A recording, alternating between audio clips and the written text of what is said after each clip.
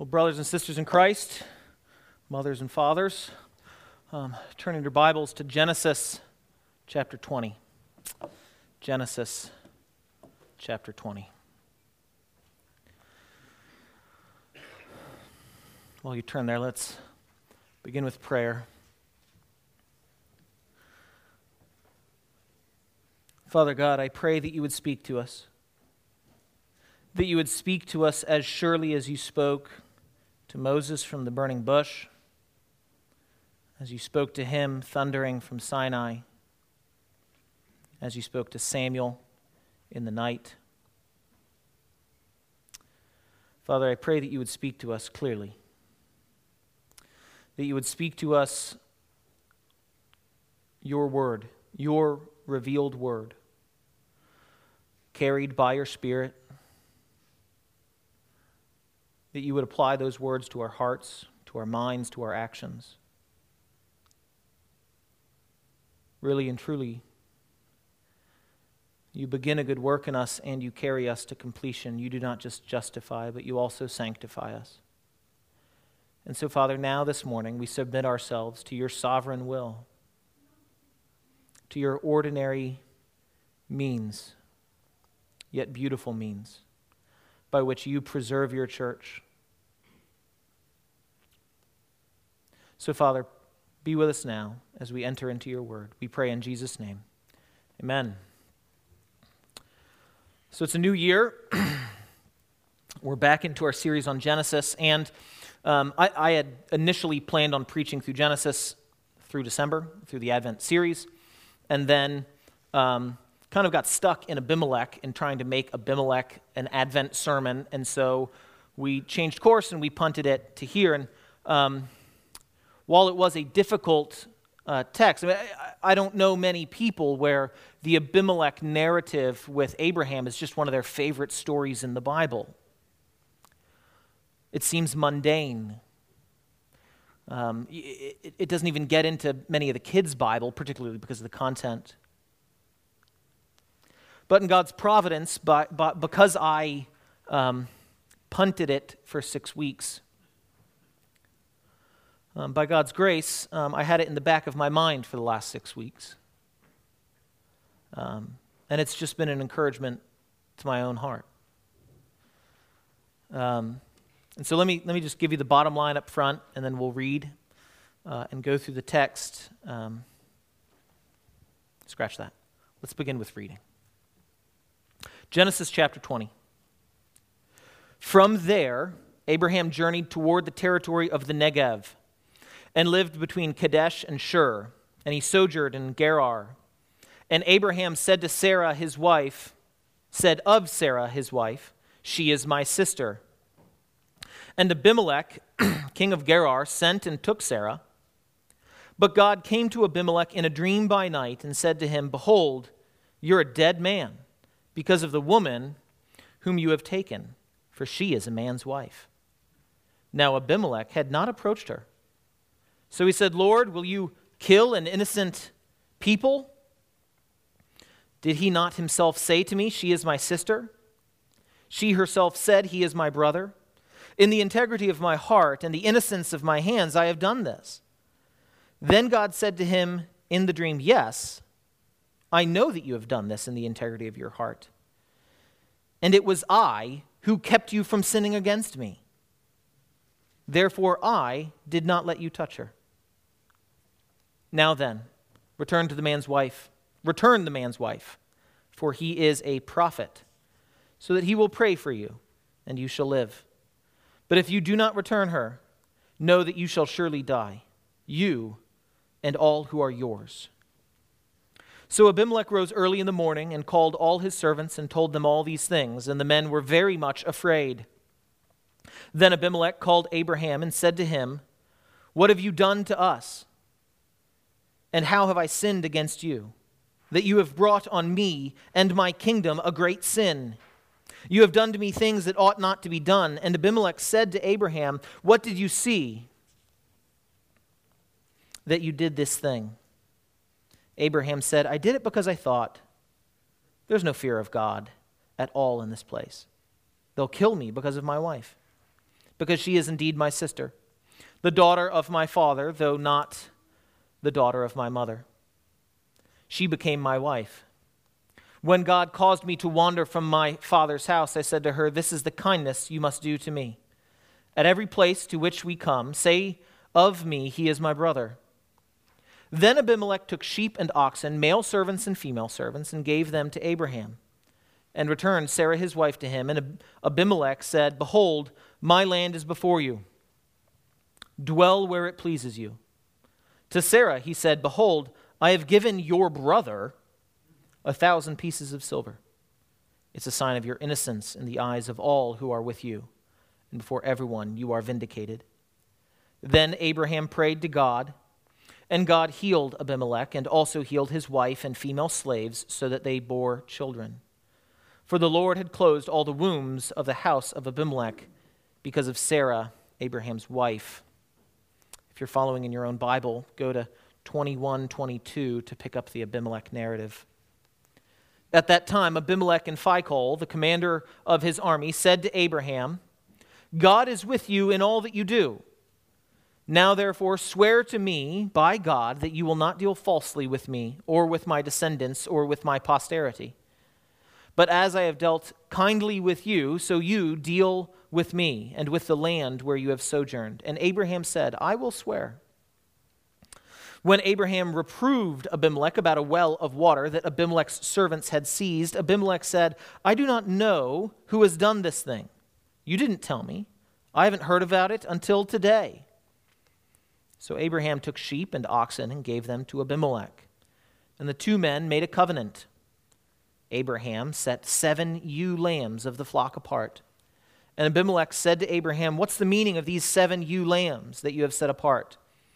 And he said, these 7 ewe lambs you will take from my hand, that this may be a witness for me that I dug this well.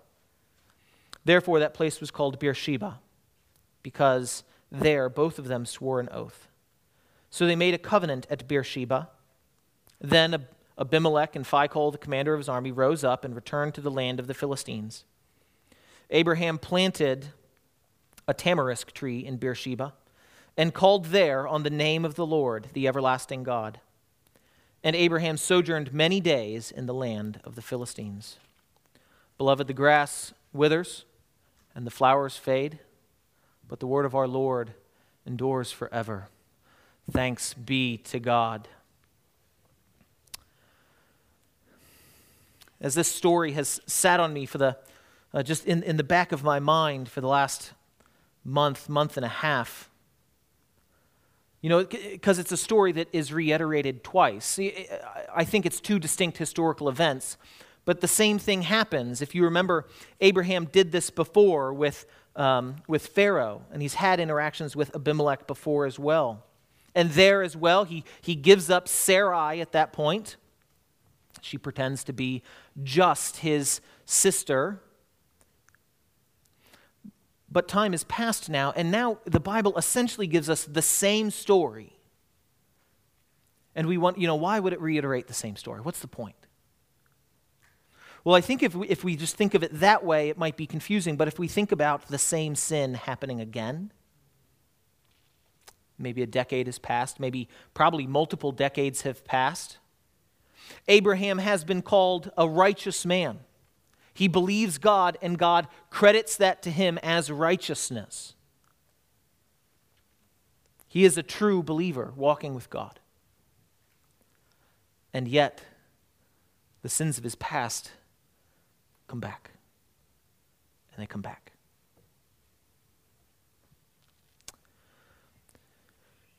And even though God isn't speaking here, he isn't a character here that's speaking. He is in the background. He speaks to Abimelech explicitly. He is the sovereign king here. But the God that is here is also the God that we worship. And so as I wrestled with this for the last 6 weeks, I think about how many sins in my own life, crop back up. Do you have sin in your life that you've been walking with the Lord for 20 years now, 30 years now, 40 years now, 50 years now, and some of the same sins come back? bitterness, anxiousness, frustration, petty covetousness, lying, lust. And it's encouraging to me. It is encouraging to me. In the first story with Abraham and Pharaoh, we see God sovereignly blessing him. He hasn't had that come to faith moment. We don't have that line, he believed God and it's credited to him as righteousness yet. But now he has. I think for some believers, as we walk with the Lord, it is easy for us to feel forgiven for sins kind of before our conversion. It's easy to go, of course God forgives me of that. I became a Christian after that. I was in darkness and now I'm in light. But beloved, the same gracious sovereign King that saves us is also the same sovereign King that sanctifies us. I don't quite know even how to go through this line by line. There's many themes in this. You see some kind of change. It's a little less explicit. Let's go to verse 2. And Abraham said to Sarah his wife, she's my sister. It's kind of softening the language it's used last time. We have these excuses. We're a little less explicit about our sin. Maybe that's what's going on. And so Abimelech takes her into his harem, and we've talked about this a few times. But in the ancient world, there's no police. There's no kind of common law in many places. There's the beginnings of it in some of the more prominent cities, but this is the Wild West, essentially. There's very little law. Might makes right. The strong king in the area, essentially all the women are his, and he gets to parcel them out and assign them to marry. So he's not just going, in the earlier one it says she's beautiful, so she's taken into the harem. This time he just takes her into the harem. It's essentially all the women are his. Kind of a brutal world. The strong man is the king. What he says is law. And so he takes her into his harem, common practice at that time, although still abominable in God's sight. Just because Abraham is sinning does not justify Abimelech's sin, obviously. And so God speaks to him, "Behold, you're a dead man because of the woman that you've taken. You are guilty of sin." And then Abimelech goes, "I didn't know. I didn't just take her into my harem, unknowingly." Like they lied. It's like a husband's lie can justify you just grabbing a woman and bringing into your harem. That doesn't justify it. But the Lord responds, even graciously with Abimelech. "Lord, will you kill an innocent people? She said she was my sister. I did this in the integrity of my heart. I was building my harem." God said to him in his dream, "Yes, I know. Yes, I know that you have done this in the integrity of heart. Why? It was I who kept you from sinning against me. Therefore, I didn't let you touch her." This sovereign king, the sovereign king of the cosmos, God, and this little k king in this local area, the reason he is not in the most heinous of sin is because God is actively laying hold of his life and holding him back. Do you wrestle with sin? Does it keep cropping up like it does in my life? In Psalm 19, one of the final prayers is he says, "Hold me back from presumptuous sins. Then I can be righteous." For those who believe in a God that is sovereign, even over the actions of our lives. Now, Abimelech still made a choice and is still guilty of sin, but God is sovereign and Abimelech is responsible, or both. And the reason he is not guilty of worse sin is because God laid hold of his life and held him back. Do you pray that way? God, lay hold of my life. Hold me back from presumptuous sins. So he goes on, the Lord tells him to have Abraham pray for him because he is a prophet, and you'll live. One of the things we see federal theology here. We see that Abimelech was guilty of sin, but the effects of a king's sin affect all of his people. The effect of a leader's sin affect all of their people. Abimelech's sin, this had to have been going on for a number of months, because you don't take someone into your harem for a day and then know that all the women in your extended harem are not able to conceive. Not being able to conceive in the ancient world, this is 8 through 12, not being able to conceive, this is a sign of God's curse. Abraham has been living in this for months because he fears. He is afraid.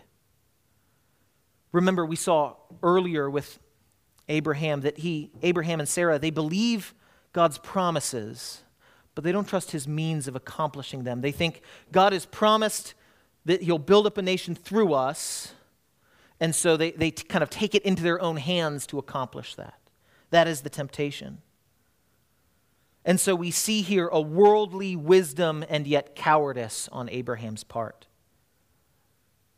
If we skip down to verse 10, Abimelech said to Abraham, "What did you see that you did this thing?" And Abraham said, "I did it because I thought."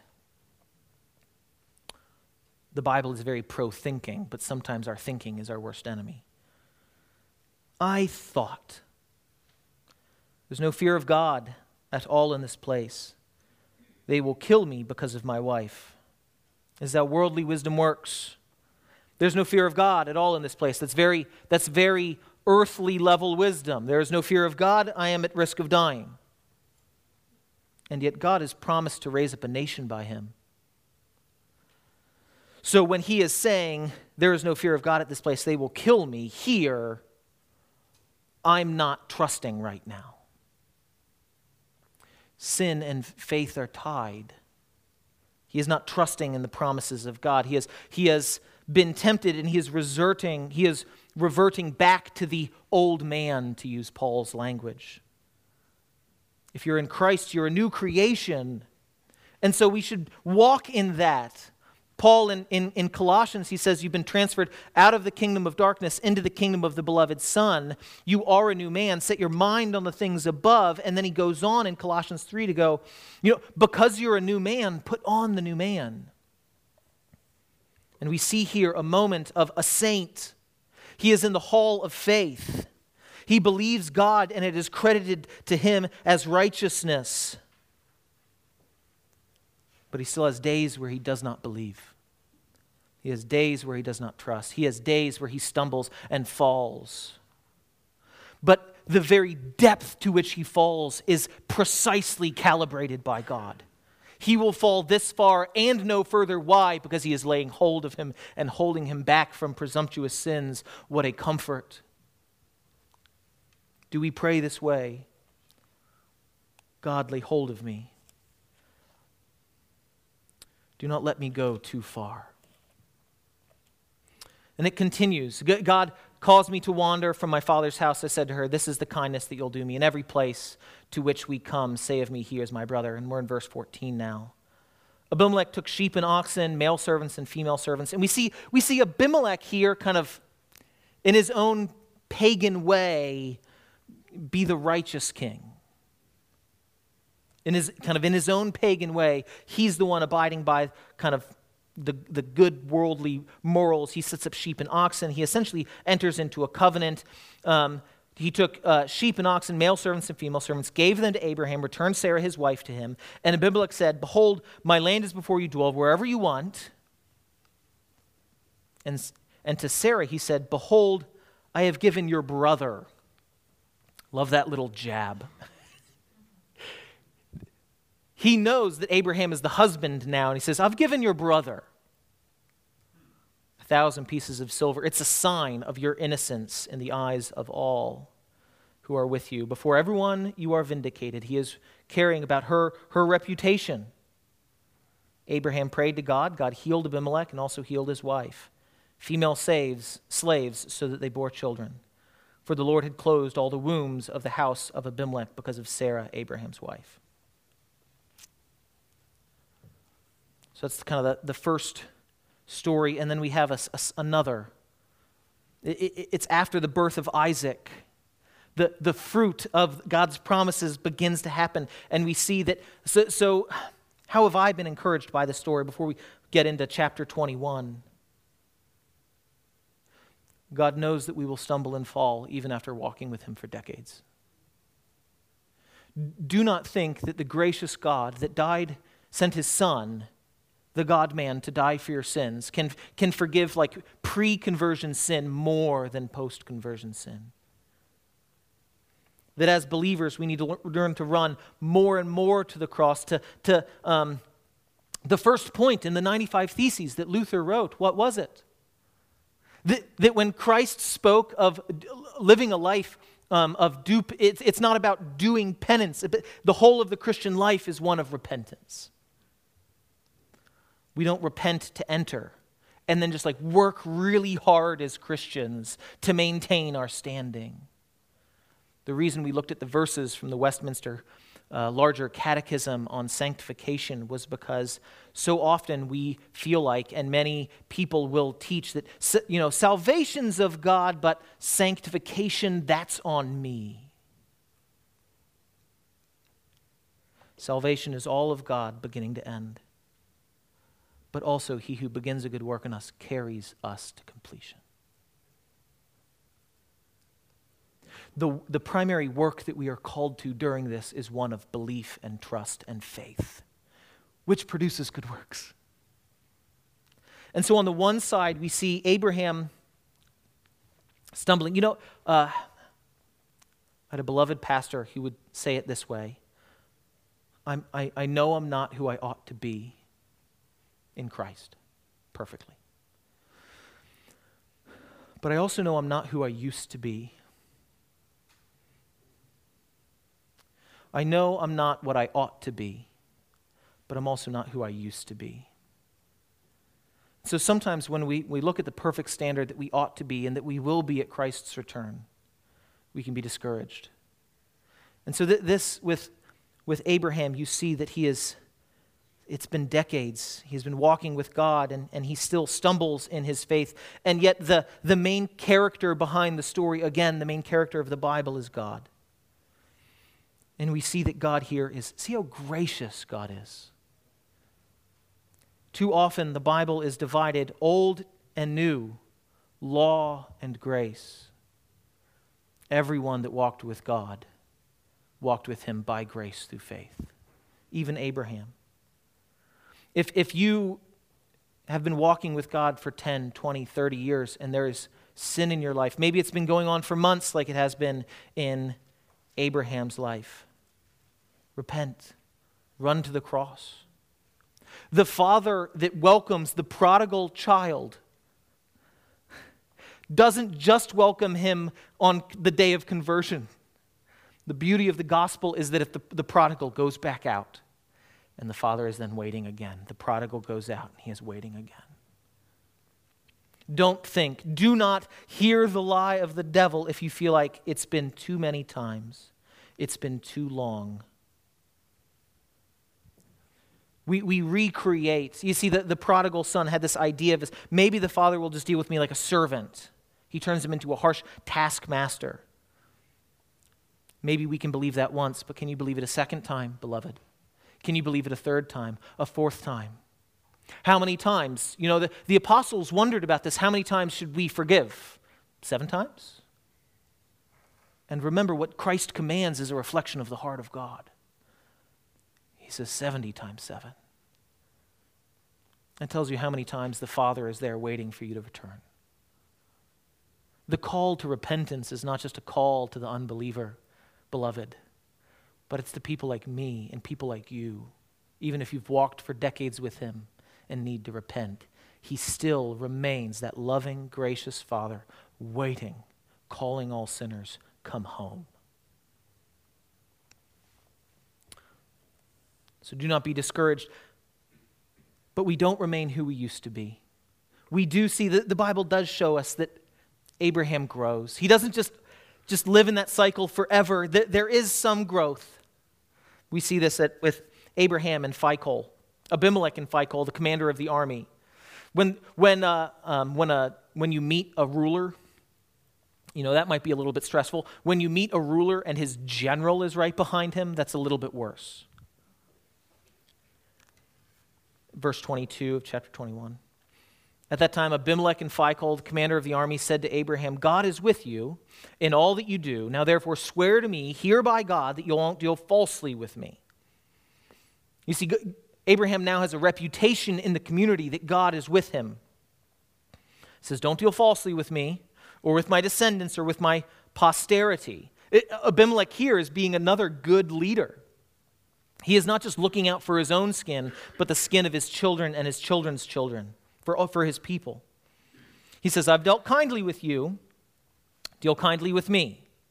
It's very normal, worldly, tit for tat, quid pro quo. I'll be good to you, you be good to me, God blesses you. I just want to, I want to be on the side of someone who's on God's side. I don't know if you've ever met someone like this who, they're not a Christian, but they have great reverence for like the holy man, the holy people. That's good. Hey, say a prayer for me. But I don't want to follow him, but it's good to be close to you. Deal with me in the land where you, as I have dealt kindly with you, so you will deal with me and with the land where you have sojourned. Abraham swears to this. This isn't like an illicit covenant the way it is in Joshua. It just seems like a normal worldly dealings. And then verse 25. Abraham reproves Abimelech. So time has passed. Verses 22 through 24 show that it's showing the context. They've made an arrangement, and now maybe months or years have passed, and now there's this disagreement over this well. Abraham reproved Abimelech about the well that Abimelech's servants had seized. And Abimelech said, I do not know who has done this thing. You didn't tell me. I have not heard of it until today. He's like, I didn't know. That's what my servants were doing. My hands are clean. I didn't break the arrangement.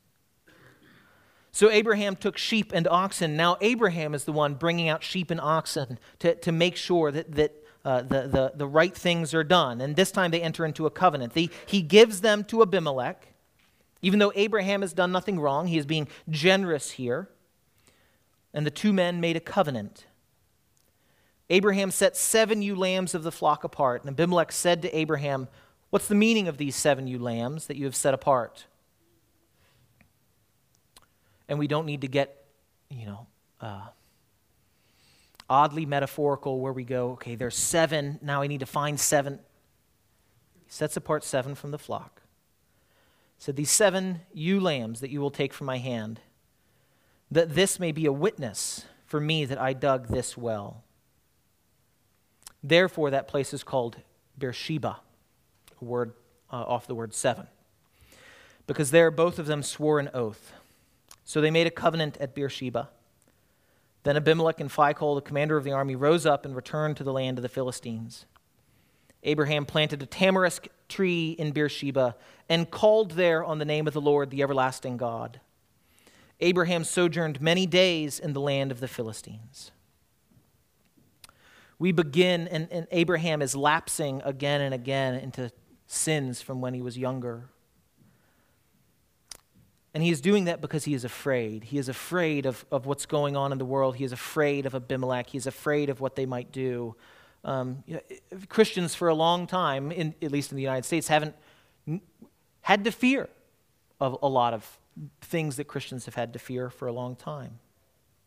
But beloved, we have brothers and sisters all across this county that have jobs that, if it gets out that they're a Christian, if it got out at their workplace that they went to a church that said,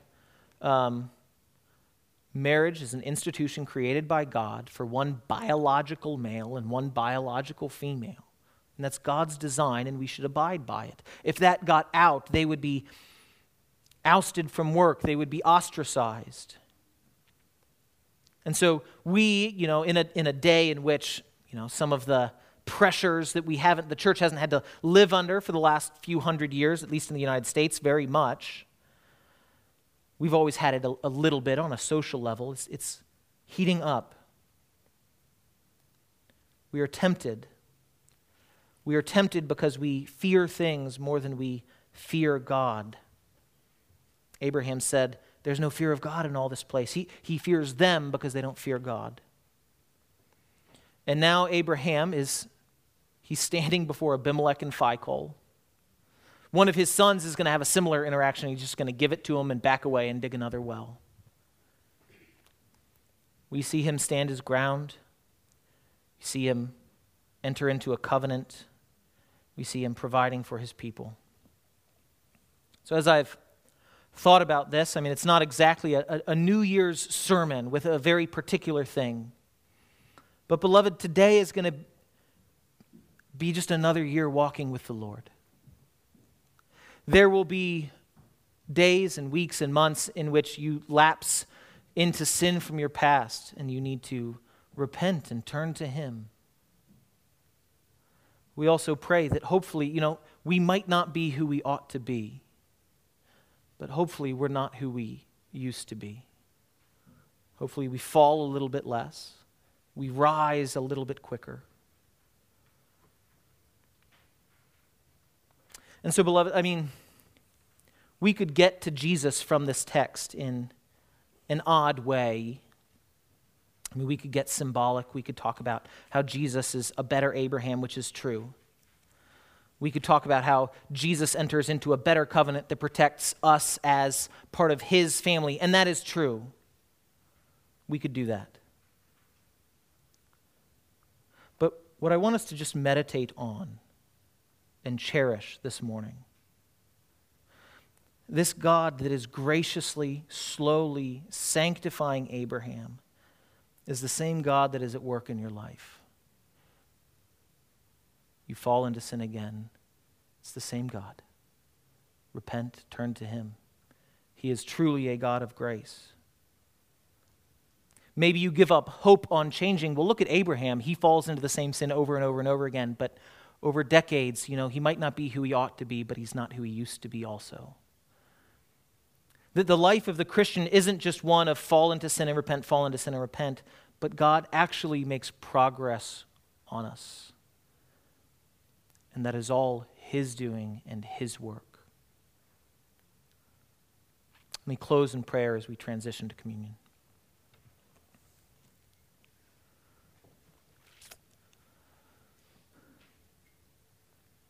Father God, as we sang earlier, we are prone to wander. Lord, we feel it. Prone to leave the God we love. Father, it is easy for me to give up hope as I try to pull myself up by my bootstraps. Get discouraged when falling into the same patterns of behavior time and time and time again. But Father, I can also look back a decade or two and see that you have been at work in me. Father, I pray for every believer here that they too, that they would not be fearful of running to you. You are the same gracious God that forgave Abraham of giving up his wife more than once. If you forgave him, you can forgive us. But Father, I pray that you would also encourage us, that you would help us to see that we're not who we used to be. There is fruit. And God, I pray in that fruit would not produce pride in us, but it would produce humility.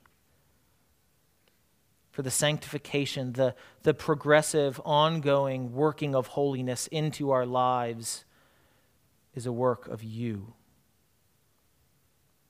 Father, I pray that we would believe, that we would trust, and that we would follow you by faith. In Jesus' name, amen.